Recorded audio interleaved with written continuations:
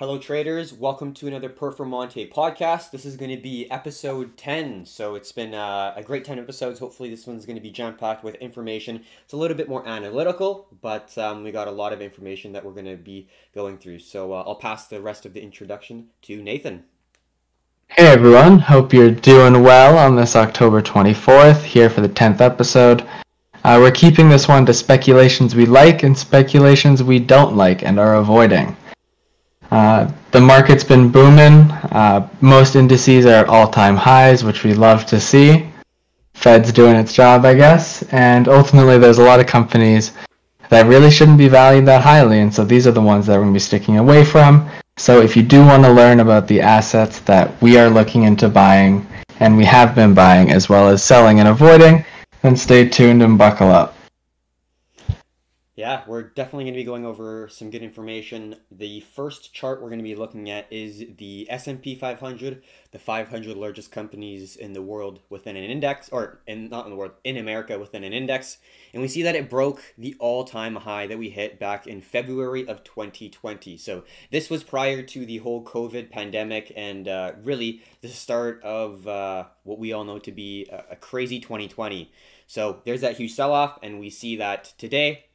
Huge gap way above the key level of resistance, and now we're holding, and we actually closed today green, indicating that the buyers were stronger than the sellers. So confidence is really in the buyers. The bulls are really taking the charge, and we can see since that bottom, and I can full-heartedly say that I was short in May, and we got blown out. I did not hold that trade, obviously, and we shift our bias kind of at that point from around 29 or 29.70.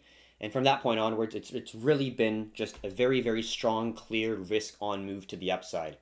So pretty unbelievable. I personally did not think that we were going to get to this level, but I think at this point it's pretty safe to say that this $3,400 level is going to be a new level of potential support because it was the previous level of resistance, and we could be looking to continue the trend to the upside. So that's going to give kind of the overall perspective of the financial markets from our perspective. Got anything to add there, Nathan?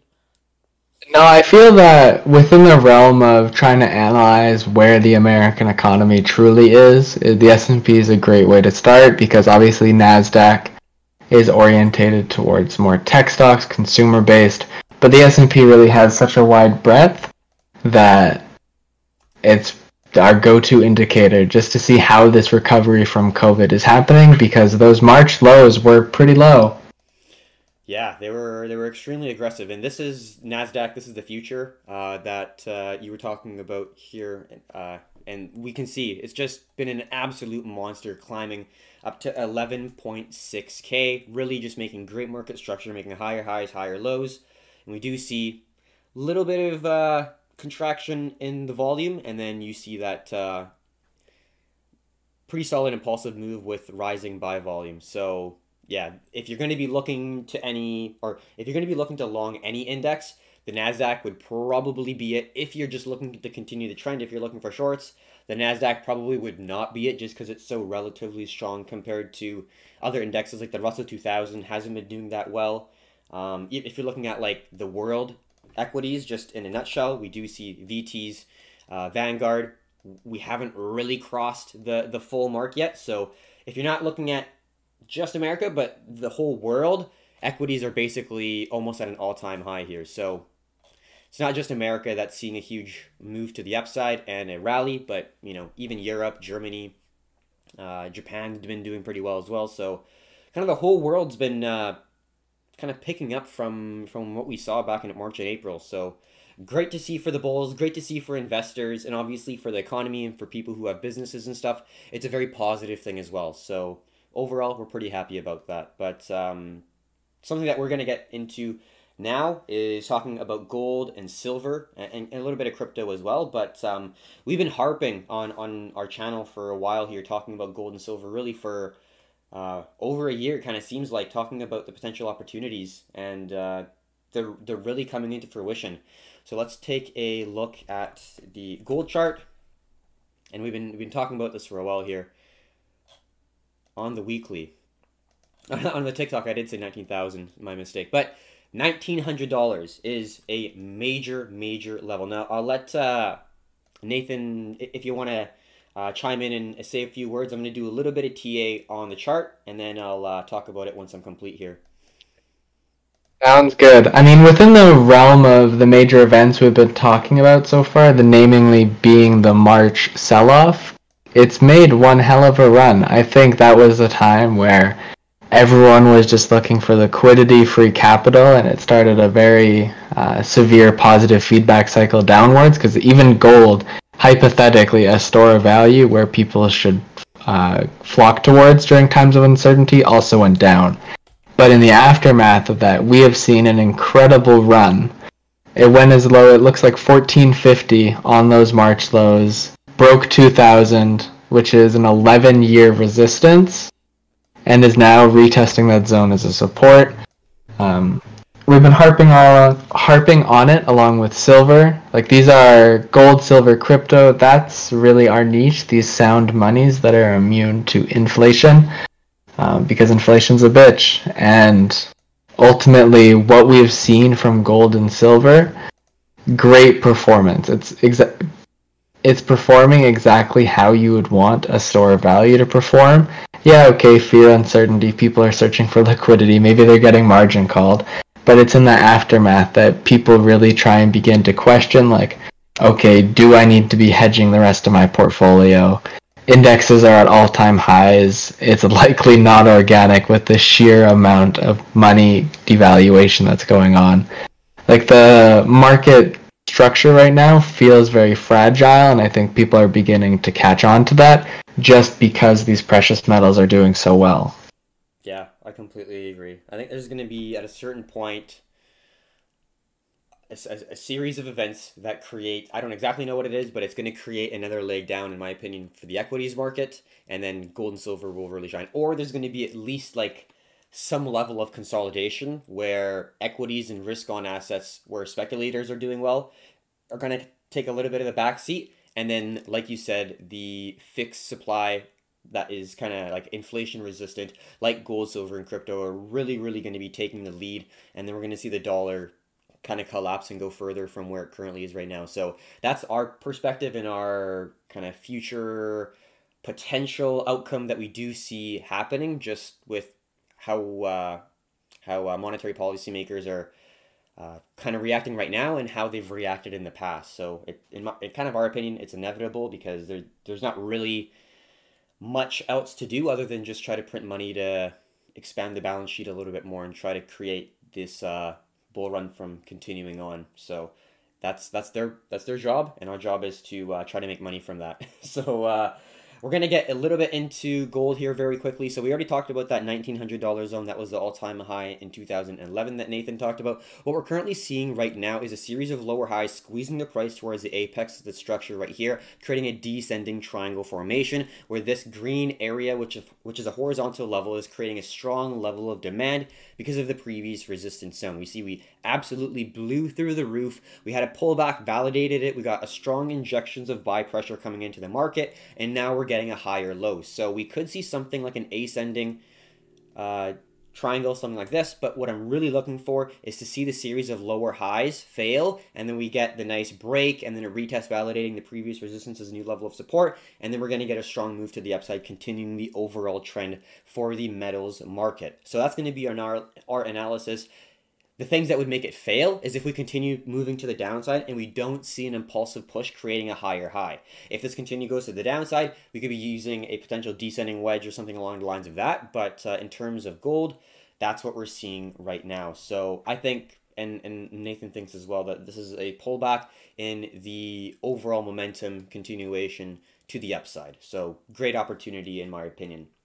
So if you don't trade futures or contracts for differences, CFDs, things that you could use to gain exposure in the market. So, we've made videos, we've made blog posts and talked about it within the Discord, these different type of ways of exposing yourself to gold and silver. The first one, GDX or GDXJ. So GDX is a ETF for gold miners, and then GDXJ I'm sure you've guessed it, is for juniors. So this is going to be for smaller cap, and then GDX is going to be for large cap. Obviously, the more speculative small cap is going to move higher and appreciate at a greater rate when there's a metal market. But like anything, if it goes up faster, it's going to go down at a faster rate as well. So just something to note.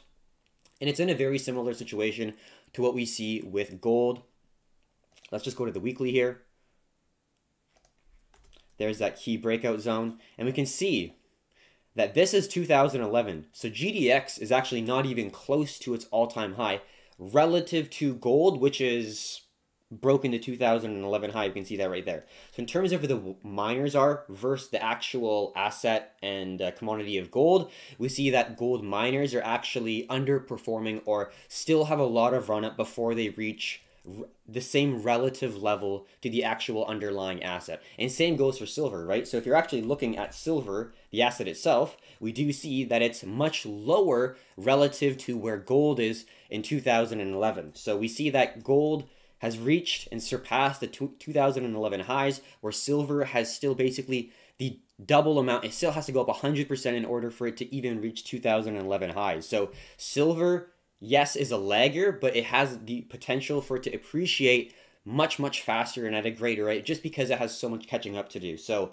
that's kind of why we've been talking about silver as well as the gold and silver ratio looking very bearish.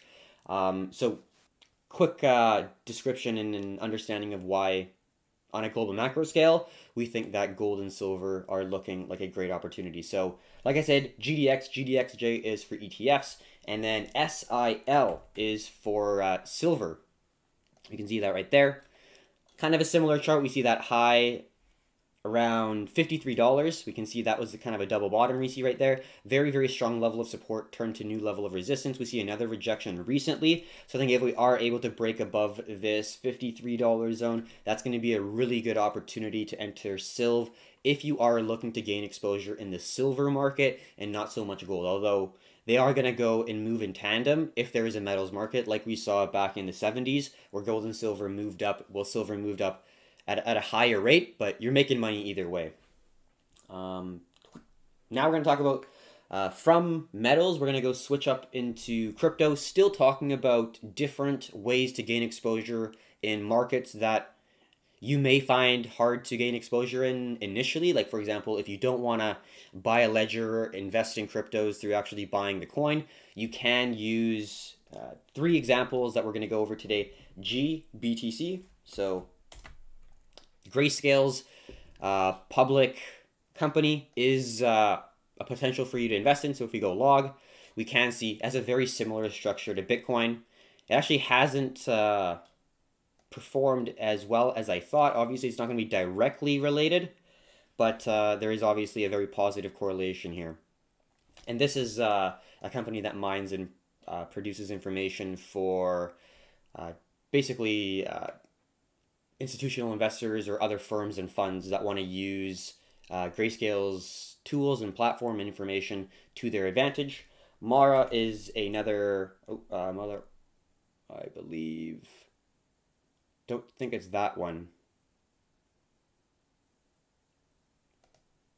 I think it might be this one. Maybe not. I'm going to skip that one. I'm going to go Dash because I know Neptune Dash. There's another one called Riot that we could cover after, but Neptune Dash, in my opinion, is the big winner of the 3. Hasn't been doing a whole lot, but that company has a very structurally sound business model in that they hold Dash master nodes, and these Dash master nodes require 1,000 Dash each, which is a pretty hefty amount. And if my memory serves me, I believe they have 23 master nodes, and that generates a new master node in less than a year. So ultimately, in order to maintain, they just have to cover their own costs, which they can with their staking system that they've built. They also stake other people's Dash that maybe don't have a whole 1,000 to put out into the network. And so this allows kind of for like a crowdfunding system where people can bring together different pools of Dash to all benefit in a proportional amount to based on what you contributed. It's a pretty interesting idea for a blockchain tech company, and I think it's in terms of the other companies that are in the space, which are just kind of like buy and hold, hope the company moons kind of deal, this feels like a more intuitive system.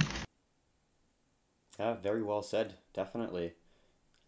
Also, just while you were talking, very easily to understand structure that we see right here. It's a squeeze. I think it's a great opportunity in terms of the potential breakout that we could see in the bottoming pattern for this symmetrical triangle. And we'll go to Riot, which is the last one. Did you have anything to say about Dash there, Nathan, or should we just go on to Riot? We can wrap it up and go to Riot. Sweet. All right. So let's go to zooming back here. We saw that it was estimated in 2000.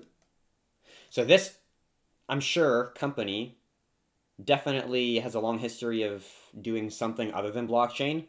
Obviously, because we can see that it was pre-BTC, but I actually don't know what it did beforehand. Yeah, now that you mentioned it, nor do I. Let's see. Because they started it in 2003. In 2009, or is it 2009? So yeah, they did something before then. I don't exactly know, but let's just go into a smaller time frame right here. 30 zone, pretty key level of significance. We see lower lows, which isn't awesome to see. I would say Riot would be a good opportunity once it starts to really move, but as of right now, it's still making some pretty significant lower lows. Hasn't really climbed out of it, breaking above the key level of a high back in April of 2019, so it's not doing phenomenal in terms of where it is, but if you are looking at it from a smaller time frame, it has been proving to make some strong pushes to the upside here. So I would say you'd want to wait until it's breaking above $5 above this high, just a little bit more of a confirmation, because that's going to be a very, very significant level to pass. We see it didn't pass it for, let's see here, like 1,000 days basically above $5. So I'd like to see it break above $5 before, personally. Just to tack on, Riot blockchain used to be known as Bioptics. It was known for having veterinary product patent and developing new ways to test for disease. Huh, interesting. They changed their name to Riot Blockchain, and their stock went from $80 to $40 a share. Wow. Kind of the opposite way that they wanted to go, I think. That's actually funny. They used to be like a biotech company, and now they're a blockchain company. Yeah, it's adapt or die, I guess, in some sense. Pretty interesting, though. Cool backstory that I did not know. All right, so next thing we're going to talk about is Webull. So we talked about Webull in some of our social media platforms, but if you don't know, Webull is a broker that you're able to use to trade absolutely for free. So it's commission-free trading in the States. You get a lot of different tools and features that is provided from Webull. A couple of them are going to be the 3-month trial for the level 2 data. What's going to be level 2 data? If you have no idea what it is, it's going to be a data source that gives you the amount of buyers and sellers in the market looking to either buy or sell that have a order in place. So let's say you're looking to buy $100 worth of Bitcoin and you have an order in place at like, I don't know, $12,000 you want to buy. Well, your order is going to be within that order book. So it's going to give you a lot of information that you would normally not be able to see without this very useful tool. And normally people that are short-term trading use this tool. Whereas if you're looking to more invest or swing trade or longer-term position hold, you wouldn't really ever use the level 2. So if you're looking for a shorter-term trade tool to help you gain a little bit of an edge and advantage over the other traders in the marketplace, that 3-month level 2 data feature is going to really help you out. Along with their great desktop platform, it's a great combination of tools and easy to use platforms that are really going to give you an advantage in our personal opinions. And you can't not love commission-free trading. That's unheard of, a handful of years ago, and now a lot of corporations and brokers and exchanges are incorporating that into their system. So overall, It's something that's become way more popular. But just to wrap it up, we love Webull, commission-free trading, free level 2 data. Their desktop platform is intuitive, fully customizable, all with those widgets that you can move around. Kind of fun to get a custom setup. Even if you aren't looking to take advantage, their paper trading platform is a great way to get risk-free exposure in the markets because using real money is scary, and paper trading is a great way to test the depth of the water but only use 1 foot. You can get free before and after hour market trading capabilities, not something you can get on Robinhood. Better yet, you get 2 free stocks when you sign up, so hit the link just below in the description, make a deposit, try out their platform. We appreciate it. Webull appreciates it. You'll appreciate the features. Definitely. You want to quickly talk about the EV craze that we're kind of experiencing right now? Yeah, so we kind of got 2 more topics. These are just companies that were not actively involved in investing or looking to capitalize on. And it really has to do with the electronic vehicle sector, namely the candidates being Tesla, Nikola Motors, and NIO as like kind of the 3 on our radar. Tesla, we love Elon, but this stock is way too overvalued to be anywhere close to its fiscal value. They are barely profitable. They are driven by hype. I don't know. Lithium extraction is still very expensive and terrible for the environment. And ultimately, this company is very overvalued. And the faster they go up, the faster they'll come down. And that's just not really a level of risk that I want to get involved in. Like, you want to protect your account, and buying Tesla at 2,000 USD is probably not in my best interest. Yeah, I completely agree. Yeah, definitely. I think if you are looking at this thinking it will appreciate as an investor or individual, you could, yeah, just say it could potentially go up higher, but having some level of risk management strategy that's going to give you, some manageable loss if you're wrong, and I think is really important because you could say, okay, it's overvalued, but let's say an individual just absolutely loves Elon. I love Elon too. I get it. He's a really cool guy in some sense. I can see why as a retail individual, maybe perhaps you want to invest in it. Having some risk management structure, right? So I would say right now the support that we're holding above pretty well is around $1,400. If it goes below that, we see a very strong level of support hold here. That's going to be, in my opinion, if it goes below that, might be something to kind of think about if you are an investor in Tesla. In my personal belief, to be completely honest, I don't actually hold Tesla or anything just because at this point in time it's a little bit overvalued, and I do think its long-term potential is still there. It's just I think that you could potentially get a better price for it. So I completely agree with that one. The next thing, we look at NKLA, Nikola, or NKLA. This one is also extremely overvalued, we think. Ramped up all the way to 90, let's say $3. Did pull back to the current $38 range right now. Kind of this previous key level of resistance is our new level of support, and we do see a nice descending zone right there. So in terms of what we're seeing right now on Nikola, if it holds below $30 and then starts to actually round off, holding a key level of the support, and then if we're going to see something kind of along the lines of this, that's obviously going to be extremely bullish. You're looking for a key level of resistance potentially to be acting as a new level of support on the way up, or some other zone that we don't know just yet. But if you're looking for continuation patterns, I guess you could be looking for it. But just in terms of how far it's gone, it was at like $10 in April, and now it's at 38, and it went up all the way to $90. If that's not just mass speculation, I don't really know what is. It kind of reminds me of like the altcoin market in fall of 2017 when things were just absolutely ballooning, and I personally wouldn't put money in it. Like Nathan said, you got to look at the risk reward, right? That's the biggest thing, especially right now when there's a lot of uncertainty. Yes, there is hope, optimism within the overall equities market. We see the SPX do very well, but there is, in my opinion, still a worry as we're getting slowly into the winter months in the kind of northern hemisphere. There is a chance that this kind of pandemic could have a second wave and things could get locked down. So we're not out of the woods yet. So I would say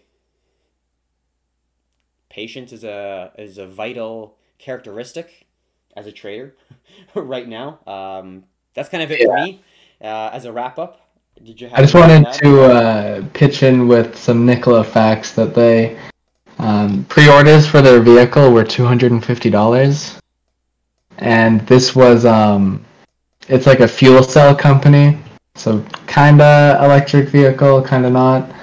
And they sold $24.7 billion. No, sorry, $14 billion in pre-orders, which put their market cap at 24.7 billion, which was higher than some larger companies, or not larger, I guess technically, but larger than Ford and GM.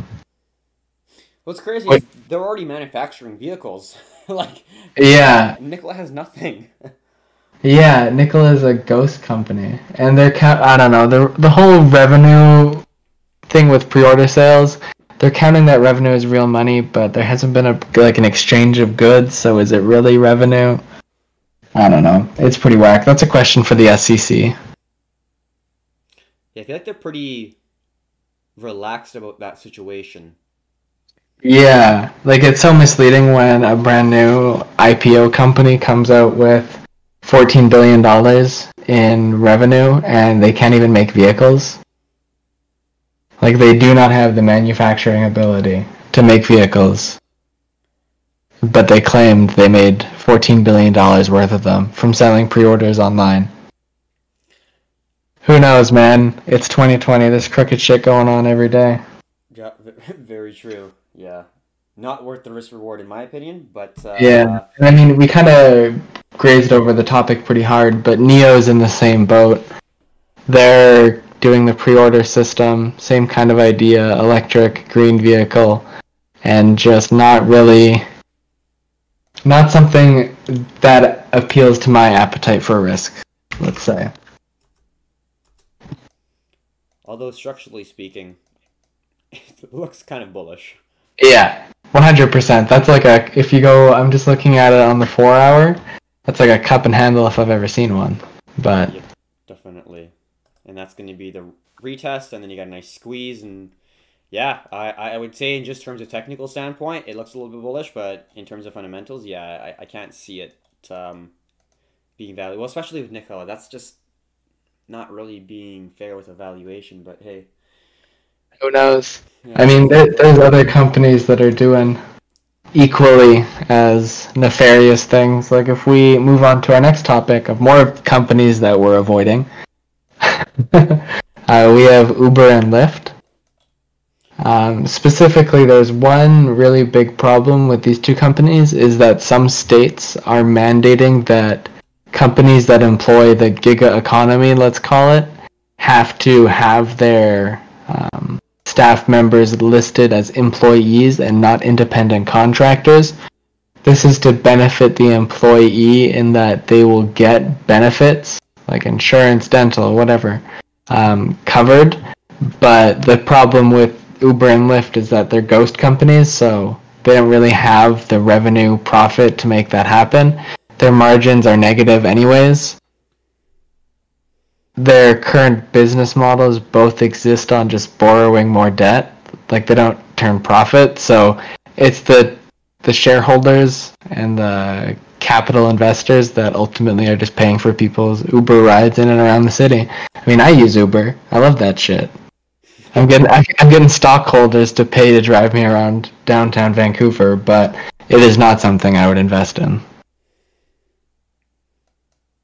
yeah, definitely fair enough. They never looked at it that way.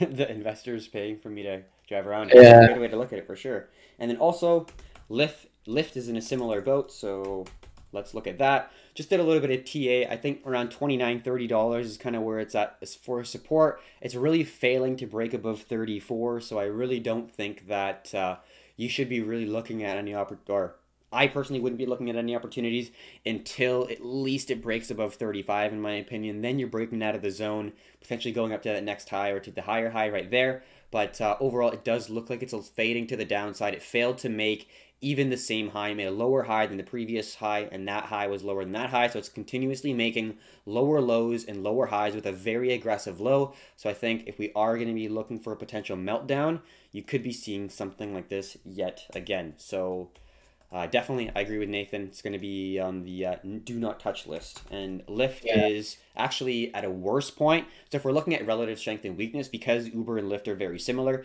you can compare the two different companies and go Uber and Lyft. And obviously, this is not incorporating any of the fundamentals or anything. This is just technicals. But we can see that Lyft, if you're looking at it, let's say at the start of 2020. So let's just go and zoom in at the start of 2020 right here. We can see that Lyft is at a much worse place than Uber. So that's indicating to you that there's more demand for Uber than Lyft during this time frame, indicating you could be looking, if you're looking to short or gain exposure in a position to short ride-sharing companies like Uber or Lyft due to this fundamental factor of not being able to actually like have a business in California or like give rides in California just because they can't really make any money. So if you have to pick, I would say relatively weak assets like Lyft would be a better option just in terms of the technicals. But yeah, I completely agree with you on that one. So let's just take Uber off and look at Lyft. Really, since the IPO, it's been making lower lows and lower highs. It's really just failing to do much here, barely able to grind above this level of support. I think it's going to be looking to break this zone. We could reach that low again at around $15, but we can see it's not doing very well. It's been performing very poorly since the IPO, so the overall momentum and direction would be to the downside. Let's just see a nice little descending zone there that failed to hold. So let's just go here. We're not going to play with it all day, but that's going to be the key low that we're going to see potentially is around $15 from around the $28 if it starts to really break down. So that's going to be the discussion on Uber and Lyft. If you have any comments, if you have any kind of thoughts that you'd like to kind of express from your thoughts, definitely drop them in the comment section below. We do like to get some feedback or a new topic or a discussion about Lyft or Uber and what your thoughts are. So definitely put them in the comments if you'd like. So you got any final thoughts on ride-sharing companies there, Nathan? No, we can wrap it up here. It's been an awesome episode. Thanks for stopping by and making it this far. Again, if you have any insight or suggestions for what we should talk about, we'd love to hear about it. Drop it in the comments, message us on Discord, Instagram, whatever. We're open ears for any and all suggestions. Thanks for tuning in, and this wraps up episode 10 of the Performante podcast. All right. Have a good one, everyone.